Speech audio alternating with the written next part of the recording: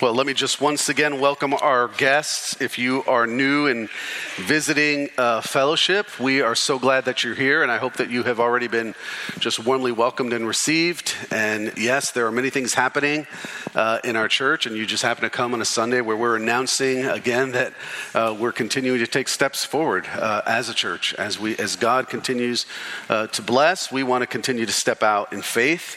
And so we're thankful for the opportunities that he's giving us, and this Paving the Way campaign is the next step for us that we feel as a church. And so looking forward for all of you to be a part of this and see what God does.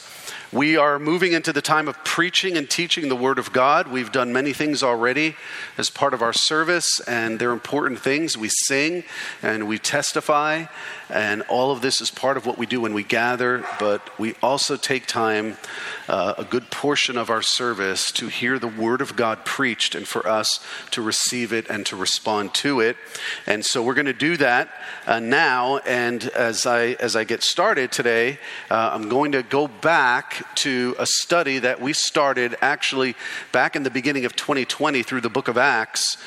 We started that, and I told you we'll keep coming back as we're working our way through this. But I was thinking when we first started this series, I remember I was preaching to an empty room. Because we were shut down at that time. And I remember thinking, boy, I wonder if we should just change series and, preach something that's a little bit more relevant. And then we started preaching and teaching it, and it became very clear that the text was very relevant to what it is that we were going through. And so we continued that in January of 2021, January through May of 2021, and then January through May of 2022. And here we are, still going through it, and we're just picking up in chapter 14. So that tells you we take our time through the text because we're expositionally going through it. And so today we're going to look at a divided response as we get back into the text. And as I was thinking about this passage and this text, it was making me think about just when you have the opportunity to talk to someone about something or a group of people, isn't it interesting how you can say the exact same thing to several people at once and some get it and some don't? Like you say what you say, and then you can tell someone on their head, and others are like, what language are you talking in? I don't know what you're saying. And it happens all the time to parents, right? Especially like you're talking to your kids, you have them all together, and some kids are like, they get it, and others are like, no idea. Did you really say that? When you remind them that, yes, we had this conversation and they don't have any memory of it at all. Why does this happen? Or maybe you're in the workplace and it's the same thing there. You're together with your team and something's told to the team and you go away and all of a sudden, 2 or 3 people act like they never heard it. And you're like, wait a minute, what's happening? There are many factors involved when it comes to listening. One of them is just listening, just starting there, right? Are they listening? But there's other factors as well, like what is their perspective in what they're hearing? What is their attitude in receiving what it is that you're saying? And what is their readiness to hear? Parents love when they say certain things to their children over the years, and then they get to about 17 or 18, and your kids will come to you and say, I just realized something. And they say this, and you're like, okay, I've been telling you that for 7 years. But it's good to know that now you just realize it, and you feel like it's kind of an epiphany that occurred to you out of the universe somewhere. But it happens. That kind of thing happens. And the same thing happens with our gospel witness, right? We share the gospel, like we have this testimony, we have this passage, we share it with somebody and they respond and we're like, man, that was great. We do the same thing with someone else and they're like, I have no idea what you're talking about. And you're wondering, okay, how does that work? Why do some people get it and some don't? Well, the same thing happened to Paul and Barnabas here in this text. We're gonna look at this text. We're gonna see what happened. We're gonna see why it happened. We're gonna see how they responded, and then we're gonna also see what it is that we can learn from it as witnesses of the gospel living in 2023. So let's pray and ask God to lead us. Lord God, we submit ourselves to the Word of God, to the authority of Scripture in our lives. We recognize that it has the authority, the Word, the truth, that the Lord Jesus has the authority, and we are to submit to that in all things, in every part of our life. Help us to do that now as we prepare to receive of the Word.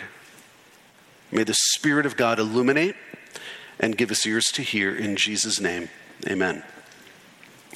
So you can turn in your Bibles to the book of Acts, New Testament, Acts chapter 14, and that's where we're going to start. And also I'll be putting the text on the screen when we get there so you can see. But let me just catch us up with what happened in the previous chapter, which we looked at again last year. In chapter 13, Paul and Barnabas are in the midst of their first missionary journey, and they were in Pisidian Antioch, and they were there preaching the gospel, and then they were run out of the city. I mean, literally run out of the city. Just imagine that. I'm sure you've had many gospel witnessing experiences. I doubt you've ever been run out of a city. That's what they experienced. And in that text, if you look back, they shook the dust off of their feet when they left. Like, okay, enough with you guys and how you treated us. And then they went to Iconium, which is what we're going to look at now. And as they're traveling to Iconium, they're thinking, this will go much better. We prayed about it. God is leading us. It has to go better than it went in Pisidian Antioch. So they go to Iconium. I want to have you take a look at it here on the map just so you can kind of get a sense of what's happening. Because again, what we're talking about happened in real time and space on this planet. Iconium is in modern day Turkey.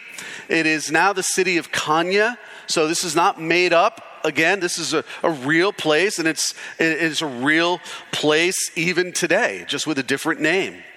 And so Paul and Barnabas, they travel about 90 miles on foot southeast along the Via Sebaste, which is the paved road that Augustus built. And they travel through the countryside. There's much travel like that, but then they also have to go past the snow-capped peaks of the Sultan mountain range, so they get to see that. And at this time, Iconium, the city, is a real center of agriculture and commerce. And so this is the city at the time that they go to, and they make this 90-mile, pretty difficult journey to Iconium. So now we have Luke is our writer of the book of Acts, and he now is telling us what happened. Look at verse 1. They start with gospel witness in the synagogue, which is exactly what they did in Pisidian Antioch as well. Now at Iconium, they entered together, this is Paul and Barnabas, into the Jewish synagogue and spoke in such a way that a great number of both Jews and Greeks believed. So why the synagogue first? Why do they go there first? Because they've done this before. Paul is known as the apostle to the Gentiles, and he seems to start in the Jewish synagogue many times. And so, why is he doing that? Well, one reason would be that if he went to the Gentiles first, he wouldn't then be able to enter into the synagogue because he'd be unclean. And so he's going there first. He's very versed in synagogue life, and he knows what to expect there. He knows what it's like. And so he goes into the synagogue, and what happened in the synagogue? Well, the text tells us that a great number of Jews and Greeks believed. So a great number that were there believed. And the Greeks and the Jews, the reason that there's differentiation there is because it's referring to Greeks who had converted to Judaism, and they were now in the synagogue worshiping God, and they were known as God-fearers because they were Gentiles who had turned to the Jewish God. And they apparently believed what Paul was saying and preaching. Now, you look at the text and it says they spoke in such a way. You see that phrase in verse 1. What does it mean that Paul and Barnabas spoke in such a way? Well, it means that they spoke the right message, they had the right content, and they did so in the right way. They had the right approach, which means they spoke with conviction. They had conviction. And it also means that this message that they spoke here in Iconium was probably very, very similar to the message that they spoke in Pisidian Antioch, which Luke actually listed out for us in chapter 13, verses 16 through 41. So if you flip back there real quick in your Bibles, you'll see that message is actually listed there, and we already taught through that. And so what Paul did is he started with the patriarchs, and he went into the Exodus, and he talked about the time of the judges, and he talked about the kings, and he talked about the prophets, and then he went to Jesus and his birth and his life and his death and his resurrection. And then he called the people to repentance and belief. So we would think it's very similar, right? What he did there, he's probably doing here in Iconium. And after preaching this message, trouble ensues. Verse 2, but the unbelieving Jews stirred up the Gentiles and poisoned their minds against the brothers. So already we're at verse 2 in Iconium, and there's trouble again. The Jews who did not believe the message about Jesus, they didn't believe what Paul and Barnabas were talking about. They were rejecting the good news. They stirred up trouble for Paul and for Barnabas. How so? What kind of trouble? How did the unbelieving Jews stir up trouble? Well, what they did is they used lies and they used deceit, and they used those lies and deceit to sway public opinion against Paul and Barnabas. Can you imagine that? We know nothing of that here, right? In our world. Right? I mean, they used lies and deceit to sway public opinion against Paul and Barnabas. The way Luke writes it is he says they poisoned their minds against them. That's strong language. Against the brothers, he says. Against the brothers. Who are the brothers? Well, he's referring to Paul and to Barnabas, but not just Paul and Barnabas, to the new people who believed, to the new believers. They're now brothers. They're in the faith, and they're also now part of this trouble that's getting raised up. The poisoning of the mind, and one of the ways that you can think about that is that the poisoning of the mind would be like a reference to people fabricating lies, and the poison then is the deception of the people because they're believing the lies. And again, what Paul and what Barnabas faced here is what true Christ followers are facing today in our world that we live in right now. Fabricated lies against believers, poisoning the mind of the masses against maybe the intentions of what believers really stand for, or misrepresenting what we stand for, or misrepresenting scripture, or misrepresenting our testimony. And again, this is nothing new. So one of the reasons we gather and we come together and worship and we read the scripture and we hear it taught and preached is because it reminds us of these things. Hey, what's happening to us happened to them. What happened to them is happening to us. It's a definitive mark, this fabricating, this poison. It really is a definitive mark of our society and our culture today. And it's why we, and I say we as the church of Jesus Christ, why we need truth and discernment in the church. You need that. If you're a believer, you need truth. You need to be reminded of it. You need to be reading it. You need to be thinking about it. And you need discernment. So how did Paul and Barnabas respond to this opposition? Let's look. This is the response to gospel opposition, verse 3. So they remained for a long time, speaking boldly for the Lord, who bore witness to the word of his grace, granting signs and wonders to be done by their hands. There are 4 responses that we can break down in this verse. So let's do that. Let's break it down so we can get an understanding of these 4 responses. First one is they remained in Iconium for a long time. Now, this tells us something. First of all, it tells us that Luke wants us to know this. Let's remember, when we're reading the scripture, even reading narrative, we're reading what has been preserved for us by God himself. Amen? God has preserved this intentionally. It means it has meaning. We don't just act like it doesn't. So they remained in Iconium for a long time. That means they didn't pack up and leave at the first sign of trouble. It's likely that they were there several months, is what we expect. Not like a couple days, several months. I think sometimes, or too many times, as Christians, we decide on our own, you know what? God must not be at work here. So it's time to move on. They didn't do that. They didn't just decide God wasn't at work. They stayed. And the text, again, makes it a point to tell us that. We sing a song, don't we? And it says, he's always working. You guys know that song? We sing it here, right? What is it? Was it Waymaker? Yeah. He's always working, right? Pay attention to some of the things you're singing. He's always working. But if we don't really believe that, what will happen is something will happen and we'll say, oh, boy, that's not good. God must not be working. Time to move on. Sometimes we get too focused on signs and visions and we convince ourselves that God is saying something that God is not saying.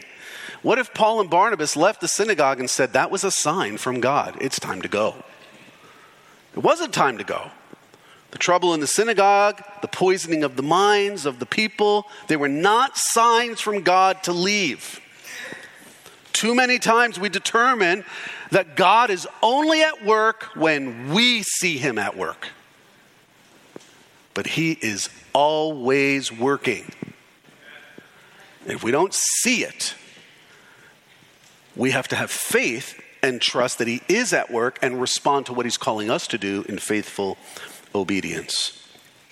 That's what we're called to, faithful obedience. So, second response is they spoke boldly for the Lord.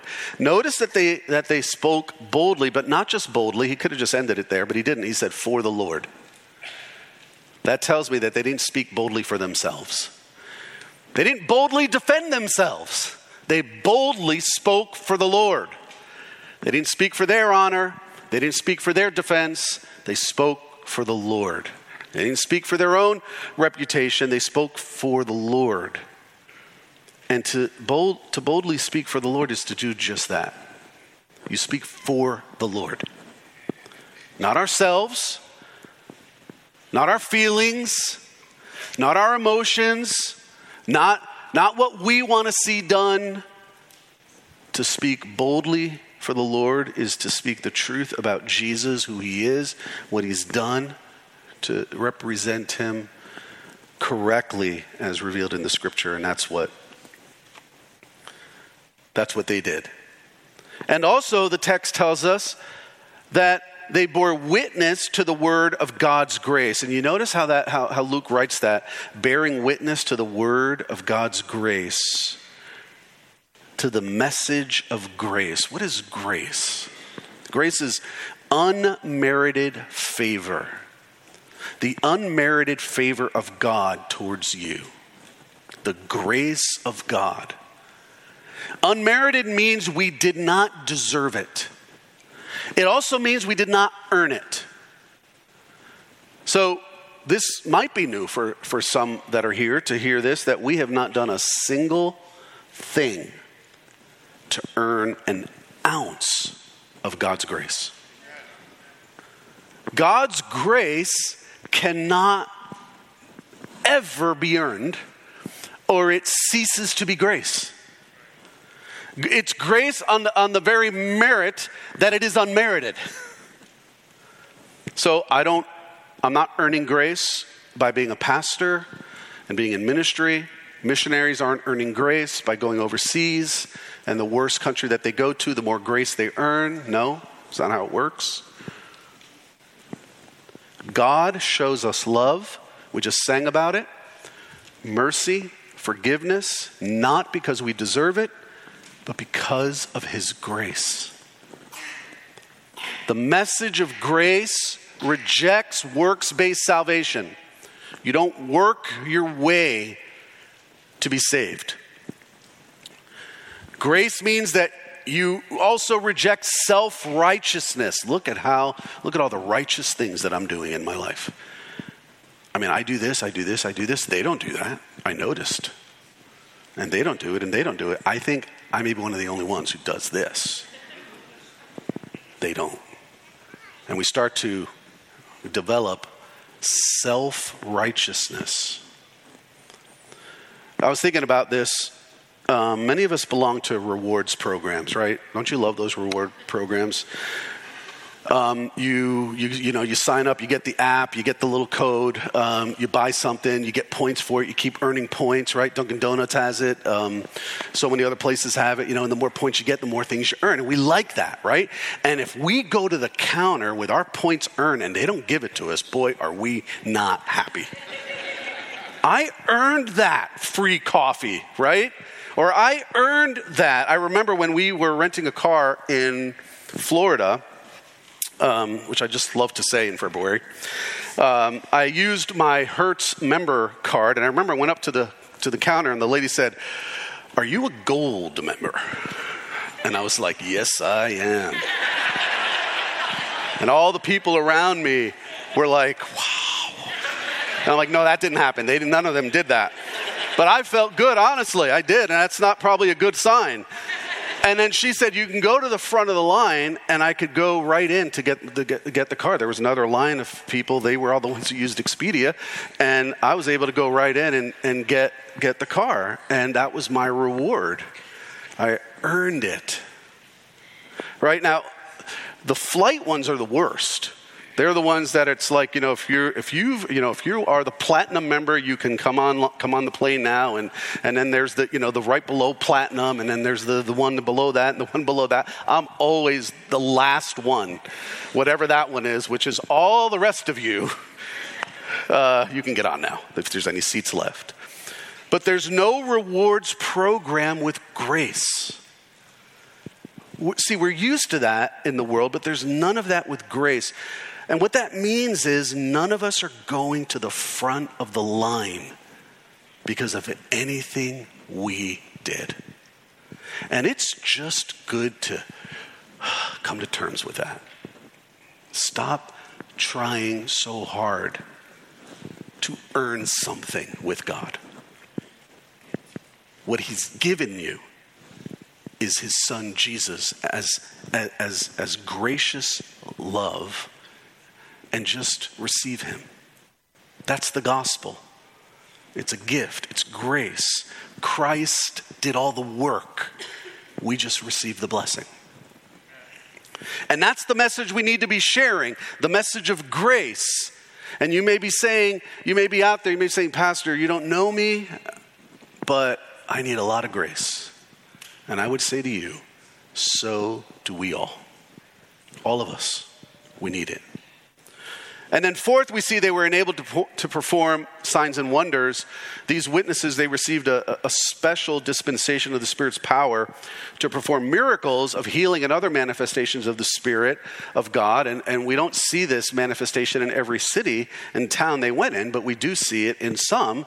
And so you got to think, okay, what is the purpose of that? Well, gospel witness is the purpose. God's glory is the purpose, what we talked about last week, not their own. They're not doing signs and wonders so that people could say how great Paul is or how great Barnabas is. It's so they could say how great God is. And so also they could see that these men are sent by God and empowered by God, even as they faced opposition. God was showing even Paul and Barnabas through these gifts, I'm with you. I'm still with you. So these are the responses that we see in verse 3. And then Luke moves on and tells us, verse 4, it's a divided response. The people of the city were divided. Some sided with the Jews and some with the apostles, what I talked about earlier. Some heard it and some didn't.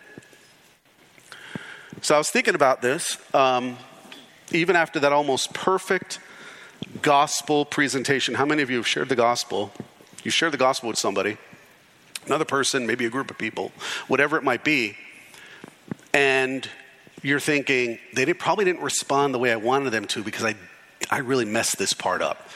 You know, I told them John 3, but I turned to John 6. I couldn't even find John 3. They probably didn't even think I knew my Bible, whatever it might be. And you start blaming yourself. This is an example here where it seems they did it right. Like, I mean, here the list I just went through, right? They spoke boldly for the Lord. They bore witness to the grace of God. They demonstrated the Spirit's power with signs and wonders. I mean, that's a great gospel presentation, yet some believed, some didn't. What went wrong? There was a divided response. Some believed the Jews that were poisoning the minds. Some believed the lies rather than the truth. Some did believe Paul and Barnabas, but some didn't. What does it tell us? It tells us that the gospel is polarizing. We have to come to terms with this. The message of Jesus Christ, the good news about Jesus, God's perfect holiness, Christ's perfect sinless life, his sacrificial death, his overcoming resurrection, our own sinful condition, the fact that we need a Savior, and even God's command for all people to repent and believe. That entire message is polarizing. And what that means is some will like it and respond, or will receive it and respond. Others will hate it. They won't like it at all, and they won't like the messenger either. This text reminds us that we shouldn't be so surprised by that. Some will believe, most will not. This gospel message calls everyone. Think about it. What does the gospel call you to? It calls you to stop living for yourself. Amen? Right? Is that what the gospel calls us to? Jesus said in Luke 14, right? You are to deny yourself. Anyone who's going to come after me, anyone who's going to follow me, must deny self. Pick up the cross, follow me. This is what it means to follow Jesus, deny self. Live for Jesus. There are many people who have no desire to live for anyone but themselves. So when you tell them about Jesus and living for him, that may not be a message they want to hear. And they resent even those who tell them. Whether people believe the gospel or not, there are two things that must never change. First is our message, which is the glorious gospel of Jesus Christ. The second is our mission, which is to proclaim the gospel and to make disciples. Now, we need to understand what that means and what it doesn't mean. We are called to proclaim the gospel whether people believe or not. And this is why we got to be careful about all the testimonies that always result in salvation, and not ever testify to the fact that the gospel was proclaimed in Jesus' name, just like he commanded us to. Because that's faithfulness. That's what we're supposed to do. We cannot change the message, and we cannot change the mission. One indication that our gospel witness remains true and faithful might be the reality that some will believe and some will despise the message and the messenger. So if that's happening to you, it might be an indication that you're doing it right. because that's just how it works. They won't like it if you're telling, but if your gospel presentation or the way you share the gospel is basically another way of that person hearing, living for themselves, then they may not resist it so much, but it may not also be the true representation of the gospel. See, if everyone loves the gospel truth we're sharing, it may be an indication that something is missing, like what it means to give your life to Christ and to put him on the throne. He doesn't go anywhere else, right? He sits on the throne. And as a pastor, one of the things that as a pastor I find myself having to do over years is call people back to faithfulness. Calling people back to belief in the gospel that they once claimed. Made a profession of faith. Something happened in life, maybe 10, 12 years, maybe longer, and all of a sudden, I don't believe that anymore. And we call them back to repentance and to faith in Jesus and what it means to live for him and to deny self. And many times people don't want that message. They resist it, some despise it, and we see that here. So Luke continues in verse 5 and says, we see that they flee Iconium. So now the time comes for them to leave, and it does seem that now, after several months, that it is God's timing. When an attempt was made, verse 5, by both the Gentiles and the Jews with their rulers to mistreat them and to stone them, they learned of it and fled to Lystra and Derbe, cities of Lycaonia and the surrounding country, and there they continued to preach the gospel. So Paul and Barnabas, they hear of this plot to stone them.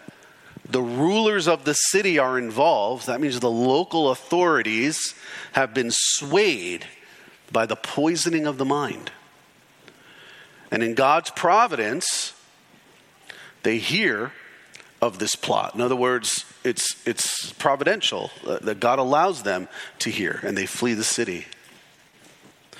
Paul and Barnabas understand that their calling is not to victimhood. It's not to victim status. It's to gospel witness. There's a difference. They're there to proclaim the truth about Jesus Christ. And so when they hear of this, and I'm sure after praying and asking God for guidance and direction, they flee, and they flee with the intent of continuing to preach the gospel. They leave Iconium, they go 18 miles, which is what it was, to Lystra, another 90 miles to Derbe, both cities in Lycaonia. And what do they do? What does Luke tell us they do when they get in those cities? Well, they invested in a coastal property or something like that, right? And decided to settle down. This was too much. No, they didn't do that. They went and they preached the gospel. Different city, message, mission, same. If we're going to be there, this is what we're going to do. It's one of the things that I love about local church ministry as a pastor is you just keep preaching the gospel. You keep preaching the truth Sunday after Sunday, week after week, month after month, year after year. Same message, same mission. Someone comes up 3 years later and you keep talking about that Jesus guy. Is there anybody else? It's all about him. And that's what we're going to keep doing. That's the mission. That's the message. So when you step back from this, I want to ask you a question. So did the witness of Paul and Barnabas make a difference in Iconium? Did it even make a difference? You know, you can step back and wonder that. After all that happened, after all that they went through, did it even really make a difference? I wanted to answer that question in a little bit of a different way. Iconium, as I mentioned earlier, is now in Konya, the city of Konya in Turkey, which is a Muslim country and a country that we should be keeping in prayer with what's happened there with the earthquake. It's a Muslim country. But when you think about this, what I want you to see is how God works over time. Christianity can trace its roots in Iconium all the way back to Paul's visit there with Barnabas. In other words, what's happening in that area today is a result of what we just read in the book of Acts. I want you to think about that. That's real. Turkey has a population of over 84 million people. Only a tiny fraction of that number are Christians, about 170,000. That's 0.2%. That's real low, not high. Nationalism and Islam are inextricably linked in Turkey. And what that means is if you're Turkish and you want to remain Turkish, you need to remain Muslim. If you move to something else, like Christian, you will lose your Turkish identity. That's something for them to consider, and they do, as the gospel is presented there. Also, religious affiliation in Turkey is recorded on ID cards, which are now electronic, making it very easy for the Turkish officials to identify and then discriminate against Christians unless you pretend that you're not a Christian, which they've learned not to do that because of texts like this. So they tell it that they are Christians, and then they receive what happens to them. I want you to meet a guy by the name of Hans-Jürgen Leuven. He is a man in his early 60s who lived in the Muğla region of Turkey. He had lived there for over 20 years. And in 2019, he was renewing his visa like he did all the time, and it was denied by the Turkish government. And to his surprise, he received a letter, and he was ordered out of the country. He was getting deported. And he'd have to leave his daughter behind because his daughter was finishing her senior year at the university in the Muğla region. And the letter that he received, it really didn't give a reason. It had all these reasons listed, but none of the boxes were checked. The only thing that it said was other. Yeah, I love that, right? The reason of other. To be removed. He had a home. He had a farm. He had a business. He was there for over 20 years. His life was there. And after receiving this news, he recorded a video and asked for help, and he put it on YouTube.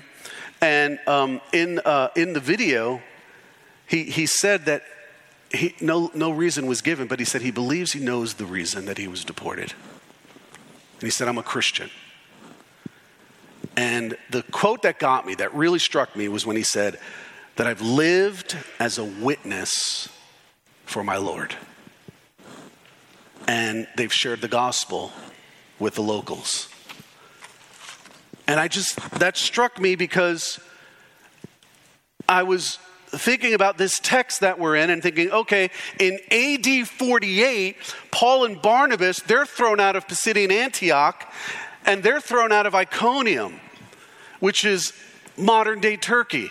And only a few years ago, 2019, here's a Christian brother. He's thrown out of the same place, the same country. Why? Gospel witness. Witness for Jesus Christ. And so I thought, well, what happened? Lord, what happened? What progress is being made? All these years after Paul's visit to these now Turkish cities, and they're still throwing Christians out. Same region of the world, same country, same gospel, same response. And it made me ask myself the question that I want to bring before you. Did Paul fail? Did the gospel fail? Did our brother Hans-Jürgen fail? And I want you to get this. The answer is no, God forbid. Because you misunderstand the mission if you think that. These are not stories of failure. Acts 13, Acts 14, his story, this brother, they're not stories of failure. We're not compelled to gospel witness for certain responses only. We're compelled to faithful gospel witness for the Lord Jesus and his glory. That's it. and we leave the results in his hands. So no matter the response, may we all be awakened to the reality that our gospel, it is polarizing, and it always has been. And many times there is a divided response to our gospel witness. But may that response never quench our fire for witness for Jesus. May the testimony of Paul and Barnabas, and even the testimony of our brother that none of us know, at least I don't think so, this Hans Jürgen, and what he's gone through, be a testimony to us to be a witness for Jesus where we are, no matter what. Let's pray together. Lord God, we thank you for the glorious gospel of the Lord Jesus Christ. We thank you that it is the only saving gospel. It is how we are saved, and apart from it, there is no salvation. And Lord, we understand that there are many who oppose it. We have an enemy who opposes it. But Lord, may that not quench our fire for witness. Each person in this room, our church, Lord, even as we continue to grow, may that never, ever get in the way of what we are here to do. And that is to proclaim the good news of Jesus Christ and to stay on mission by making disciples and keeping this gospel message pure as it has been given to us. Help us, Lord, to live in 2023 and beyond as the witnesses you've called us to be, no matter the response. In Jesus' name, amen.